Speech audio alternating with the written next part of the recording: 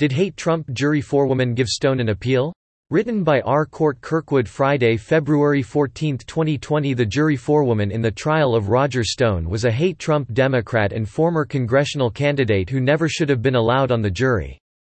But prosecutors and federal judge Amy Berman Jackson either didn't know or didn't care that jury chief Tamika Hart had a history of tweets that show she could not possibly have been an impartial juror. Upshot: Stone, the top Trump advisor and veteran GOP legman who was convicted of obstruction, witness tampering, and lying to Congress on November 15, might well have a ready-made appeal or motion for mistrial. Heart emojis and a Twitter finger. A failed congressional candidate in 2012, Hart has a long history of hate Trump tweets that also verge on outright hatred of Trump's supporters, Fox News reported. Conservative writer Mike Cernovich and others mined Hart's Twitter feed for the evidence. Marched by 45's hotel, and the crowd went boo.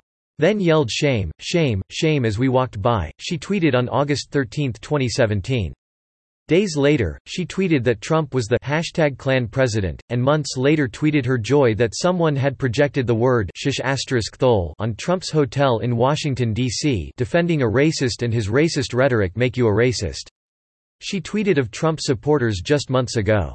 Point blank, as for Trump, Stone, and the hoped-up Russia collusion probe, Hart has been nothing if not voluble.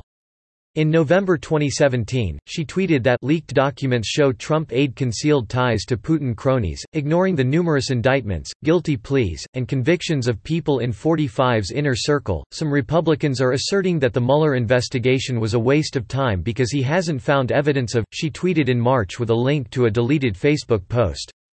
Tweeted Sean Davis of The Federalist, "This certainly looks like evidence that the jury foreman in Roger Stone's case determined long before she was tapped as a juror that anyone indicted by Mueller must be guilty." Even worse, Hart tweeted 2 heart and 2 black fist emojis the day she voted to convict Stone, November 15.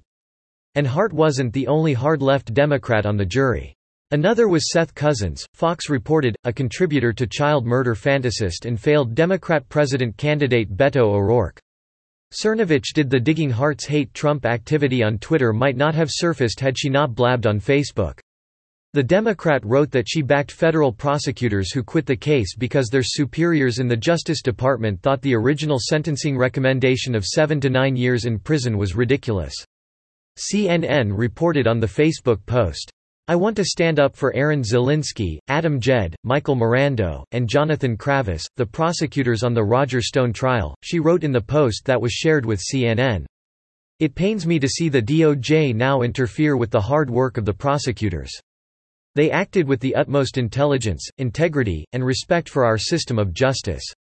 That post invited a condemnatory tweet from Trump. Now it looks like the 4-person in the jury, in the Roger Stone case, had significant bias, the president wrote. Add that to everything else, and this is not looking good for the Justice Department, but the CNN story led Cernovich to dig up her Twitter history. "There are dozens of posts expressing hatred for Trump, which is her right as a citizen," he wrote. But how did she get on a jury involving Trump's longtime close friend?